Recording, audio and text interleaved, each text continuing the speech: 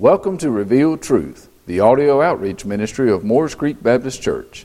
I am Pastor Roger Barnes, and I invite you now to join me as we open the Bible, God's Revealed Truth. Ephesians chapter 1, I know none of you could guess that's where we were headed this morning. We've only been there, this is starting our 6th month in the book of Ephesians, and we've almost made it through verse 14. I didn't hear anybody groan. If you're visiting this morning, that doesn't mean we're really slow in our learning process. We're just really thorough in understanding what God says. You know, we took off in the very beginning and understood who the writer was and Paul, who the churches were. Even though it's named Ephesians, it was a circular letter that was sent to all the churches in the area. And we looked at all those churches over in the book of Revelation and got an understanding of who they were and why this letter is so important and was so important to them. And now we've jumped into understanding a little bit more about the letter. So if you found that book of Ephesians in your Bible, if you would stand with me, and let's read through those verses that hopefully we will close out today. The longest sentence in the New Testament, not in our English Bible because we broke it down and put in punctuation, but in the original Greek language, it was the longest sentence in that New Testament. It starts in verse 3 of chapter 1, and we're going to read from verse 3 over to 14 where it actually ended, and it reads like this. Blessed be the God and Father of our Lord Jesus Christ, who also blessed us with every spiritual blessing in the heavenly places in Christ, just as He chose us in Him before the foundation of the world, that we should be holy and without blame before Him in love, having predestined us to the adoption as sons by Jesus Christ to Himself, according to the good pleasure of His will, to the praise of the glory of His grace, by which He has made us accepted in the Beloved.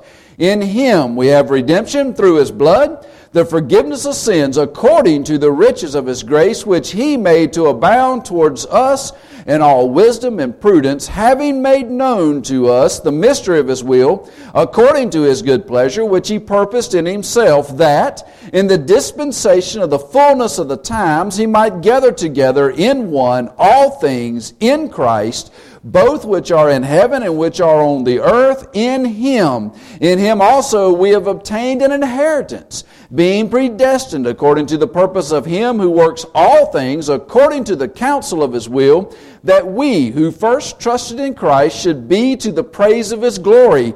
In Him you also trusted, after you heard the word of truth, the gospel of your salvation, in whom also believed. You were sealed with the Holy Spirit of promise, who is the guarantee of our inheritance unto the redemption of the purchased possession, to the praise of His glory. Most gracious Heavenly Father, we have read Your Word. Now You speak through me to expound on that we may take it into our hearts and apply it in our lives in the day to come. You be honored and glorified through the preaching of Your Word. This we pray in the name of the Word, Your Son, Jesus Christ. Amen. Thank you, and you may be seated. Last week we started on one of the points that I had for these last two verses, and we made it through most of one of the points that we had, not through all of it. So we're going to pick up where we left off last week. Let me just real fast tell you this. We've talked about the doctrine of election, the doctrine of justification. We've gone from there to the doctrine of predestination. Those things are where God elected us. He justified us through the death, burial, and resurrection of His Son, Jesus Christ. He predetermined or predestined all of this to be done before earth was ever created. And then He went to redeem us. In other words, He purchased us from that life of sin that we chose to be in, and He placed us in the life of His Son, Jesus Christ. And He did that. He redeemed us for His good pleasure, it says. And now we're looking at the doctrine of eternal inheritance. When we think about inheritance, most times we think about something that's future, something we're going to get when someone passes away, something that's going to be left for us. But we looked at this particular passage, and it says that we have obtained, in verse 11, an inheritance. In other words, that word, if you remember, we talked about last week, that have obtained in the Greek was something that was done previous, something that was done in eternity past for us. It's not something we have to wait on. It's already been given to us. It just hasn't manifested itself fully in us. Some it has, some it hasn't. Some of that inheritance we'll gain the day we walk into heaven. Some of that inheritance we have gained now because of what God has done through His Holy Spirit and through Jesus in our lives. So we talked last week, we started talking about who receives that inheritance. You remember we looked at verse 11 and we looked at that in Him, those who are in Jesus Christ, those who are saved in Jesus Christ. And we looked at those that are predestined, those that God had chosen to give that to. In other words, it was done by His good will, we talked about. That proorizo, that word in Greek that means done in the past, it was something that was predetermined by God. So it was those that have that. We went on to start talking about being sealed in that Holy Spirit last week, because it tells us there that in verse 11, in Him we also have obtained an inheritance, being predestined according to the purpose of Him who works all things according to His counsel. And then it goes on to say that we who first trusted in Christ should be to the praise of His glory. So it was all done to the praise of His glory. Then he moves into 13 to tell us how it happened. It says, in Him again. In other words, those who are set in Him, you also trusted. You also took that word, it says, after you heard the word, it says you took that word of truth and you trusted in that word of truth, that gospel of your salvation. In Him also having believed. In other words, you trusted in the true word of Jesus Christ, that gospel of His death, burial, and resurrection, and you believed on that. And then what happened? It says you were sealed with the Holy Spirit of promise. Have you ever thought about being sealed? I think last week, maybe I didn't mention it, but I'll mention it this week. When I think about the word sealed, I think of a couple of things. The first is that rock rolled in front of the tomb. That upon it was stuck in wax, a signet ring was stuck in that wax on the front of it, and it was sealed. It was sealed by the chief priest. It was sealed by the honchos. It was sealed by the head guys, that whoever would break the seal on that tomb would be put to death. And why was it done by the governors at the request of the chief priests and those guys? Because the chief priests had heard Jesus say, and His disciples say, that He would rise again. So they wanted to make sure no one rolled that stone away and took that body out and could in fact proclaim that Jesus had risen. So they placed this seal on the tomb and said, whoever breaks this seal is a dead man. So that's one seal that I think about. We know that Jesus broke that seal. He came out of that tomb. God rolled the stone away, not for Jesus to exit, but for man to enter, to see that Jesus had risen, just as He said. Jesus didn't need the stone rolled away to rise again. It was just a few days later He walked through a perfectly good wall in the upper room and scared to death 12 of His disciples that were gathered there, if you remember, because the door was locked and He just appeared in a room. He's able to do all things. He did not need the stone rolled away to rise again. He needed a stone rolled away so our faith would be in the fact that He had risen from the dead. But then when I think about a seal, I think about the book of Revelation. How many times in the book of Revelation does it say, He who is worthy to break the seal? He who is worthy to open the scroll. See, God has sealed eternity, future. And there's only one person that can unleash that eternity future, those plagues upon those who don't believe, and even unleash the coming home to get us. There's only one that is worthy, and that's the beloved. That's the in Him. That's the Him part that you have been reading along with me in Ephesians. It's that one who has the power to rise from the dead and roll away the stone to prove that fact. It is the in Him that has the power to break the seal on the scrolls, to unleash the worst of the worst at the end times upon those who chose not to believe. But here it talks about the seal of the Holy Spirit, that third person of the Trinity.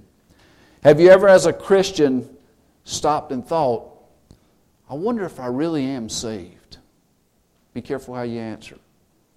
Most folks want to say no. But remember, the Bible tells us we all have sinned and we all still sin and we all wonder sometimes. It's human nature. Sometimes because of the things that go on in our life and the things we choose to do, we have to stop and take inventory. We have to stop and say, I profess to be a Christian, but you know what? My life doesn't necessarily show it. I wonder if I'm really saved. How do you know? How do you know that you know? You see, the Bible tells us we're sealed, just as that tomb was sealed. Just as those scrolls are sealed, we are sealed. We are sealed by the Holy Spirit. If you ever wondered how Jesus could say, all that you have given me, I have lost none of. Have you ever wondered how Jesus can say that He has us in the palm of His hand and no one can take us away? He could say that because of the work of the Holy Spirit. See, He promised the day that He told the disciples, I would leave this earth, but I won't leave you alone. I will send you a comforter. I will send another to you. Why would He have to send another? Because we as humans, if we can't see it, we can't feel it, we can't touch it, we don't necessarily believe it. But He said this, He said, I'm going back to prepare a place for you, but I'm going to send another. Another just like me, in essence, to indwell you, this Holy Spirit. And that's the seal. And that's kind of where we left off last week. So let's talk about that Holy Spirit. How do you know beyond a shadow of doubt you've been saved and sanctified, redeemed? How do you know that you're saved for eternity? The Bible plainly tells us there's something subjective we can look at, because last week we looked at the objective factors with being in Him, being predestined, those facts, those objective facts that come out of the Word. But you know, there's a subjective fact also. It's called being filled with the Holy Spirit. When I mention that in a Baptist congregation, you normally get a couple of different thought processes in that. The Baptists have been known for years as the frozen chosen, and there's a reason. They don't want to go on anything based on feelings. The Baptists are really reluctant to say that they could work off of anything feeling-wise. Because to do that, they think it sets themselves over in another category of believers. Notice I did say believers, known as our Pentecostal brethren. Those that put great emphasis on the filling of the Spirit. As a matter of fact, they put so much emphasis on the filling of the Spirit, they say there's a second filling of the Spirit, not just one. I tell you with all certainty, I believe from the Word, there is just one filling of the Holy Spirit. Not that they're not saved. They've got a few things that it wouldn't hurt us to get a hold of in our life as Baptists. They actually have joy in their salvation because of something they feel within them. The hardest thing for a Baptist preacher to do is preach to a bunch of pews filled with a bunch of people that aren't happy about being a Christian. And you know what it looks like from up here many times? That you're not happy to be a Christian. It wouldn't hurt my feelings a bit if a couple of you jumped up you this morning. The reason being is not that you are showing that you are more holy by being excited, but you're showing appreciation for what God's done, because He plainly tells us over in Galatians that we all are filled with this Holy Spirit. Sometimes we don't want to mention that feeling we get from being filled by the Holy Spirit. That's filled as in F-I-L-L, and the feeling is a F-E-E-L, in case you're trying to take notes on that so that you spell it correctly. But there's this subjective thing that happens with us sometimes. Have you ever sat in a service and you could feel the presence of God in that service? And it was more so in one service than another? That's the subjectiveness of being secured, to be filled with the Holy Spirit. It's okay to tell your face that your body feels the presence of God. It's perfectly okay. Matter of fact, the more amens you say, the shorter my sermon gets. So be quiet. I have a whole bunch. Look at that. Well, I turned them on that time. But you know, sometimes you've got to take inventory of what God's done for you. He tells us in the book of Galatians, if you would just flip back over there to the book of Galatians, just back a couple of pages to the left there. The book of Galatians, right down in the 22nd verse, he says this about this Spirit. He says in verse 22 of chapter 5, he says, but the fruit of the Spirit is love. Now some say that that is one fruit because it says fruit of the Spirit, and all the others come out of that, even though there's a full-blown list. I believe they've hit on something. I really do. I believe it says fruit of the Spirit is love, and then it gives some ways that love shows up. It says joy, peace, long-suffering, kindness, goodness, faithfulness, gentleness, self-control. So it gives us a list there. So we start with that love. It's the Greek word agape. Agape is the Greek word for that. And that word means affection or benevolence. Affection or benevolence. So we as a Christian, if we're filled with the Spirit, the outward example that we accept Jesus Christ our Lord and Savior and the Spirit indwells us, that outward example of it is going to be affection and benevolence. Do you feel loved when you show up here at Morris Creek? Do you? I do. I love to show up. I can have the worst week in the world and I can come through the door and one of the little kids or one of the ladies is going to grab me and hug my neck. And you know what I feel? Agape. I feel this love. I feel this love. Not only do I feel it in your sincereness when you hug my neck or you call and ask how I am, but I feel it when you do things for me and for others, that benevolence that comes out of your love. How do you know you're secure in Christ? First thing, it comes out of you in love. It comes out of you in that benevolence. And I wrote a note to myself, really, and I'll share it with you. It says, do you really love as God loves? That's the note I wrote to myself in my notes. And it says this, it says, number one, selflessly. How many of you set aside your plans for the day because somebody you know hurts and you need to be there with them? How many of you take and stop and get a monster drink or two and a cup of coffee just so you can keep going, just so you can go visit somebody that's worse off than you? How many of you selfishly share that love that God's placed in your heart? And this is to me. It says this, the second word I used was completely. Completely. We're good at partially loving. It goes along with the selfless thing. We'll love right up to the point it hurts. Then we stop. I'm glad God didn't stop when it hurt. Because had he stopped when it hurt, when they went to drive the first nail, he yanked his hands back and said, I'm out. And we would have been in a place called hell. I'm so glad he loved me completely. Undeservedly. That's a big one for me. Undeservedly. You know, it's easy to love someone that deserves it.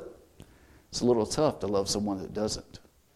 I've talked to you before about how our churches become little sects, become little cliques. We don't really want anybody to penetrate that. You've got to be like us, you've got to look like us, you've got to talk like us, and most importantly, in a Baptist church, you have to dress like us to be a part of us. You don't laugh, and there's a reason you don't laugh, because you know it's true. If today that door was to swing open while I was preaching and a vagabond come dragging down the aisle with a knapsack over their shoulder, smelling funny, dressed funny, hadn't had a bath in a week, would you love them? See, because that's how Jesus loved. Because when you were covered in the filth of sin, when you were wearing the clothes of a sinful man, he loved you enough to crawl up on a cross and die for your sins. That's love. The last thing I wrote for myself was unto death. Are you willing to pay the ultimate price, as Christ says in the Bible, to lay down your life for another man? To put your life in the way of danger to save their life? That's love. That's agape. The second word there was joy. That second word, and it comes out of that love, and it's kora. It means to be cheerful, delightful, exceedingly glad. This is where the Baptists fall short. We love to share love. We love to have programs. We love to send money overseas. We love to have fellowships and eat. You love to give your pastor stuff like on my birthday. Thank you so much for the gift of my birthday. I appreciate your love for me. But you know what you could do for me most importantly? Act like you're happy to be saved. Put a little joy in your life. I'll be honest with you. If you walk around looking like you've been sucking on lemons, I don't want to be with you either, much less the lost folks. How are you going to invite somebody over to your house to eat if you look like what you just ate at lunchtime made you sick? Are they going to show up for supper? I don't think so. You've got to have enough joy in your life that people are attracted to you so that you can tell them about your Jesus. If you look like you've just been whipped at the whipping post out back, I don't want to hear about your Jesus, and neither does that lost guy that lives next door to you. You've got to have joy in your life. You've got to be filled with delight because of God's promises. If you can be happy about nothing else, you can be happy about the fact that God saved you through His Son, Jesus Christ, and you can be happy about the fact that every promise in the Word that He said applies to you as His son or daughter in Christ, and they're all true. If you can't be happy about those things, you're in the wrong place. The next one was peace. The next one was peace. Irene is the word for it, and it's a really neat thing. It actually means quietness or rest. Quietness or rest. And the verb form of that actually means to join. to join. Have you ever thought about peace meaning to join? It's kind of neat that it says that, because basically to have rest, to really have rest, it comes from a soul that's been joined to Jesus Christ in salvation. If you don't have rest in your life, I can tell you why. You don't know my Jesus.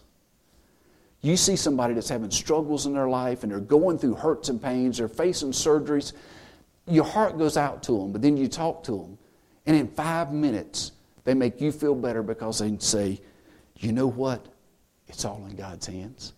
Jesus saved me. And if He decides to take me away, I'll be with Him for eternity. What's the issue? That's rest. That's having peace in your life. The next word was long-suffering. This is a great big Greek word. It's makrothumia. Makrothumia. And it's kind of neat because it's one word that we generally break down into a long set of terms. But that particular word means forbearance or fortitude, I guess would be a good way to put it. But we normally translate it, it's probably translated in your Bible, as patience. Patience. How many of you could use a good dose of patience? Anybody? Yes. If you could have seen me last night at 11 o'clock going, God, I know I don't have to tell you, but we ain't but just a few hours from me having to tell these folks something. And even though they don't mention it, they expect me to hit a home run every Sunday. There is no bunting. There is no striking out. They expect me to hit a home run. And God, one of us is having an issue, and it's probably not you. It's probably me. So I'm going to have a little patience. I'm going to go to bed. I'm going to go to bed. I don't have a sermon. And if you don't give me one in the morning, we won't have one. Guess what he did at 3 o'clock this morning? He started nudging me. And about 4 o'clock, I got out of bed, and we have a sermon. Because I finally decided, you know what? I can't do it in my power. I can only do it in God's power. I had to have patience. Had to have patience and wait on Him.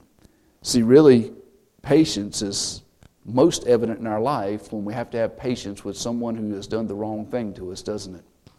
You know, it's easy to have patience on God, waiting on Him to send us somewhere, but how easy is it to have patience when you're dealing with someone who's mistreating you? It's tough, isn't it? But sometimes we need to have patience. And why do I say we need to have patience with the person that's mistreating you? Most of the time that person is unsaved. Most of the time you're trying to be a witness to them. You know the greatest witness you can be to a lost neighbor that thinks you're nuts to be a Christian? You be patient. You keep sharing the gospel and you be patient. You let God work in His time. He doesn't need your help. He needs your mouth. He needs your hands because you're His presence on the earth. But He doesn't need your help. What He needs you to do is share the gospel and live the gospel. If we're a little more patient, there'd be a lot more people sitting in here. Because sometimes we give up way too quick. Way too quick. I've talked to some of you that have told me you've prayed for a loved one for 20 or 30 years, wanting them to be saved. You know, they're just as saved at the end of that 20 or 30 years as they would have been at the end of 20 or 30 minutes. But it's all done in God's time. What would have happened if you'd have given up? I just think that's interesting. That having patience. Kindness. Chrostates is the Greek word for that. And we generally translate it in the more modern translations as goodness or gentleness. Goodness or gentleness. This is a tough one for me. I'm one when you ask me a question, I give you an answer. My wife says to me after I give you the answer, she says, don't you think you could have been a little more gentle? I said, well, it's the truth. She said, I'm not arguing that point with you. But couldn't you have been a little more gentle? You know, sometimes we just need to stop and think, how would I want to receive this answer? How would I want to receive the gospel presented to me? Would I want it to be harsh, beat over the head, carry the great big King James Bible to the door and use it to beat on the door and tell them, if you don't have one of these, you're going to hell? Or would I love to bump into you in the grocery store and you look at me and say, hey, I heard you've had some problems in your life, and do you mind if I pray for you? They could both accomplish the same thing, but a lot of times you get a whole lot more flies with something sweet than you do with something sour. Be gentle. Let that gentleness flow out of you, that kindness. Goodness is the next word. Agathosune is the Greek word for it, the Greek word. And it really is a word that would be best translated virtue. which is kind of odd when you look at it. Instead of goodness, it would be virtue, or a great big English word that none of us can spell or even use is benefits. Benefits. I was like, I'd never even seen that word. So I looked it up, wanted to see what it was. And it means moral and spiritual excellence manifested in kindness. Now, have you ever thought that the Greek word for goodness comes out of moral and spiritual excellence, and it being manifested in something called kindness? You see, we think about goodness as doing something good for someone, or taking care of a need, or walking a little old lady across the street, or maybe getting the mail for the neighbor who has broken a leg and can't go out to the mailbox. So we think about that as being good. But this Greek word for goodness that's in this list of the fruit of the Spirit comes from your moral and spiritual standing. It's not saying don't go get the mail. It's not saying don't walk the little lady across the street. But are you doing it so somebody thinks that you are better than you are? Or are you doing it because your heart's so stirred for them by the Holy Spirit that out of that spiritual standing of your heart, goodness flows out of your hands? And see, when it talks about goodness, it's not talking about goodness so that people know that you're good. It's talking about goodness because they know that your God is good. The next one was faithfulness. Faithfulness. It comes out of the root word pistos. Pistos is the word, and that word means assurance, belief, or fidelity. Assurance, belief, or fidelity. So when you look at this word faithfulness, you think about assurance, you think about belief, you think about fidelity. And when you apply that, it basically means this. It means to believe in things that are unseen is one of the ways that we translate this faith thing. But even more, it means this, to be trustworthy or loyal. I would dare say, if you looked around most of your companions at work, or most of those who you live around or walk around on a daily basis, trustworthiness and loyalness is a hard character to find today. Sadly, it's a hard character to find in our church today.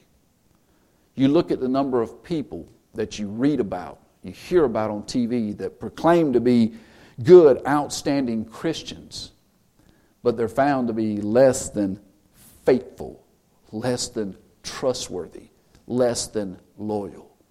You know why? Because they never grasp that love, that selflessness, that completely loving someone, that putting others ahead of yourself. Somewhere within them they still have this me, I attitude. And that attitude leads to unfaithfulness. So because that Spirit indwells us, coming out of us should be this faithfulness. But also with the next word, it is meekness. Meekness. What do you think of when I say the word meekness?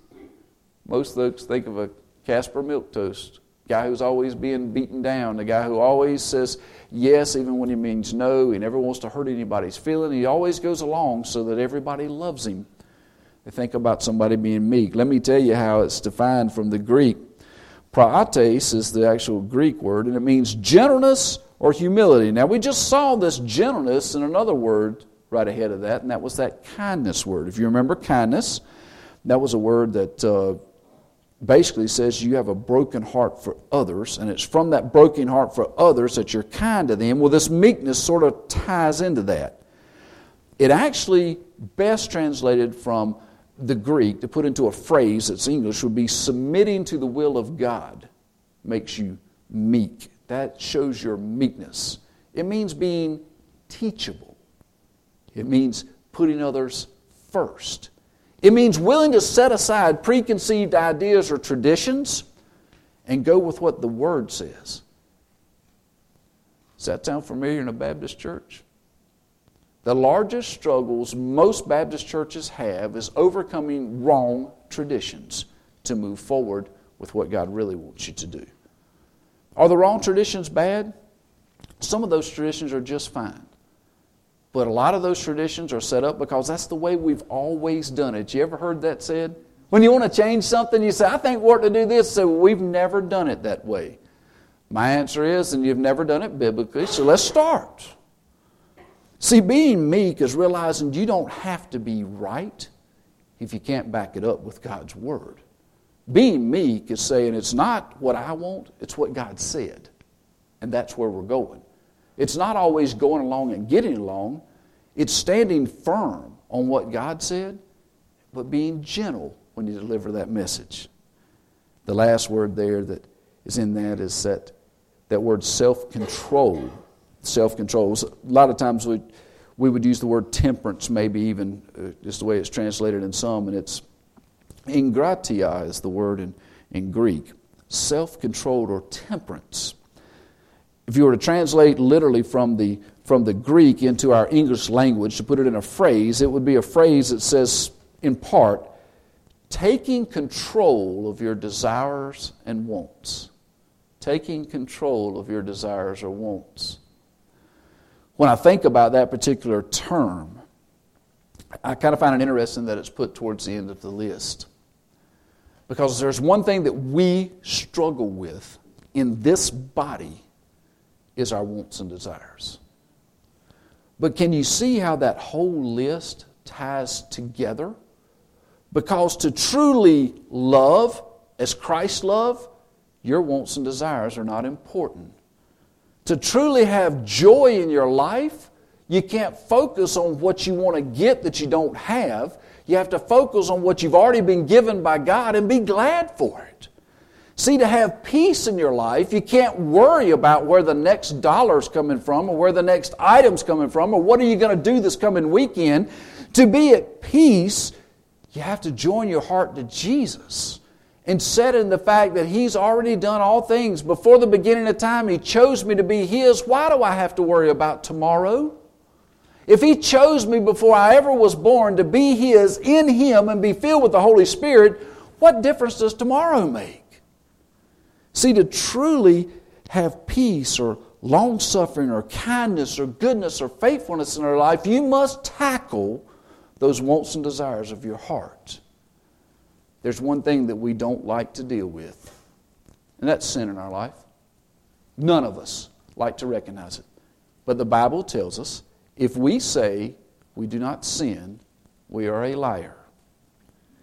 It was written by John. You know who he wrote it to? You, the church. Not the lost, but you, the church. The book that's written in ends at the end of that book saying, I wrote these things that you would have the faith to believe that you are the body of Christ. That entire book, 1st, 2nd, 3rd John, all of those are written to the church. And in that he says, if you say you do not sin, you're a liar. So to sit in the pew and tell God I have nothing to come to the altar for, to ask for forgiveness for, because I have not sinned, is a slap in the face of a holy God. One of the things that we need as a church, in whole and particularly as a church at Morris Creek, is to repent of the sin in our life. God has told us that we are filled with the Holy Spirit in Galatians. He said you are filled with that Holy Spirit, but why is that Holy Spirit not activated in our lives and coming out in our hands and our feet and our mouth and our life in general? It's because we haven't dealt with that last thing on the list, that self-control. We're letting pride stand between us and being used by a holy God.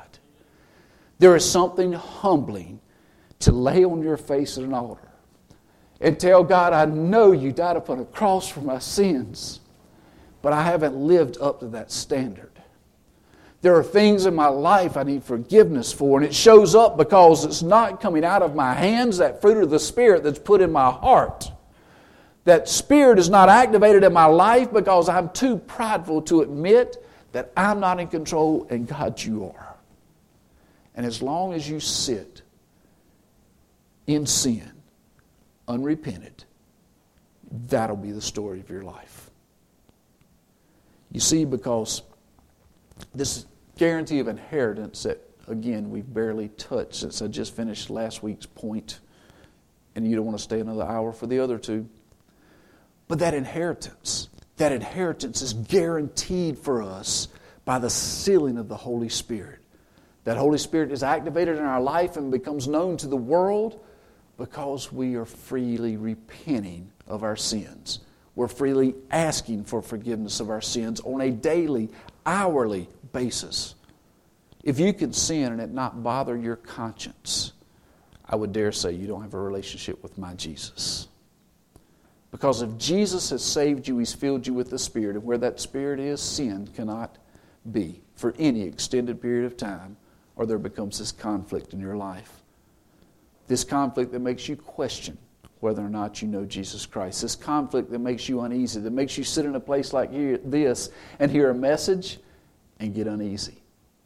You see, the Holy Spirit convicts you of sin in your life both before you're saved and after you're saved. And this morning in a crowd this size, I know the Holy Spirit is at work. The Holy Spirit has spoken to you this morning to tell you there is something in your life that is not right. How do I know that? Because the pews aren't full. We're not having to throw the doors open and stand people in the yard. Because if we all were confessed up, forgiven, repented of our sins, and using the gift of the Holy Spirit that's been placed within us, this building could not contain the folks that want to know about your Jesus. See, the church is declining in America for one reason. Because the pride of the world has slipped in. The pride of the world has stepped in the door of the church and no one's noticed. We call for sinners to come repent, but we think once we've done that, we're done. We've got our ticket to heaven, we're finished. Talk to some of the saints that have been saved here for a long time and walk with God. And they'll talk to you about these mountaintop experiences, and they'll mention right behind it that there's these valleys in your spiritual life sometime. And it's in those valleys that God's trying to get your attention. And those valleys often come because you choose against the will of God to sin in your life. And you carry that sin through your life unrepentant. And it takes you from the mountaintop experience where you know the Holy Spirit's presence, you feel Him working in your life, you have this subjective tool that you know the Holy Spirit is there, therefore you're saved. And it takes you from that mountaintop experience and it dumps you in this valley of your own creation. This valley is created because you've sinned and you've refused to repent before a holy God for it. You see, to truly gain the inheritance, you must not only be in Christ, you must be willing to submit to Christ. Many of us want Him as our Savior. I've never, ever, ever witnessed to a person when I said, do you want to spend eternity in hell, that they'd go, absolutely. Never. I have never met a person that wanted to go to hell. Have you? I've never had a soul tell me that. But when I look at them and say, well, I know how you can go to heaven, but you must submit and allow the Lord to be the leader of your life, there are so many that say, I'll take Him as Savior, but I'm not sure I want any of that lordship thing because I'm my own man. No. You're either led by the Lord or you're led by the devil. There is no middle ground. If you stand in the middle ground, you're not with the Lord, therefore that puts you with the devil. This morning I ask you this, where do you stand with God? I know many of you are saved. Many of you know Jesus Christ as your Lord and Savior. But if He were to appear this morning and you had to stand before Him and answer for any sin that you have been so prideful you wouldn't ask for forgiveness for, how long would He stand there before you?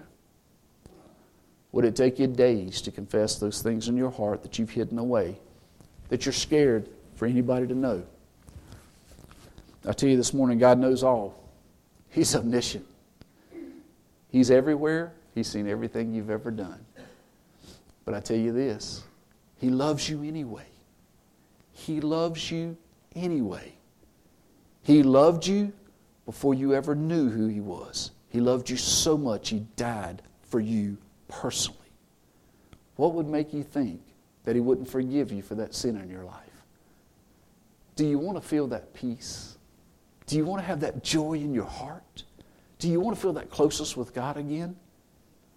This morning you asking for forgiveness of those sins in your life, and that Spirit that's within you will commune with your spirit, and it will testify that you are His. And you will walk with Him in a way you've never walked with Him before. This closeness that can only be brought by you being obedient and confessing those sins in your life. Pray with me. Most gracious Heavenly Father, this morning, You have even taken the message that You gave me at 4 and You've changed it again, even as I preach. And that is evidence to me, Father, that there's someone in this place that needs to know about the sin in their life and needs to ask for forgiveness of that sin. So I ask this of you, Father, that you move amongst us in the quietness of this place. Don't make us think about anything of the outside world. You block that out. Don't let us worry about what's for lunch or who we're going to see or what's on TV. But right now, you focus our attention on you. And in the quietness of this place, let us hear the soft shuffle of sandals' feet as you walk past. As you stop and remind each one of us of that sin in our life that you're more than willing to forgive us of. You tell us that. But we first must confess it to you. This morning, Father, as your people do that, you cleanse them. You forgive them as only you can do. And you go on cleansing us and them from our unrighteousness. Not for our glory, but for your glory, that your will may be done. This morning, Father, we just want to say we love you. We thank you so much for your Son, Jesus Christ. We thank you for that continued forgiveness you give us, and we thank you for your Holy Spirit that indwells us, that reminds us daily that we are yours. We thank you so much for that. And all this we pray in the name of your precious Son, Jesus Christ. Amen. Welcome to Revealed Truth, the audio outreach ministry of Moores Creek Baptist Church. I am Pastor Roger Barnes, and I invite you now to join me as we open the Bible, God's revealed truth.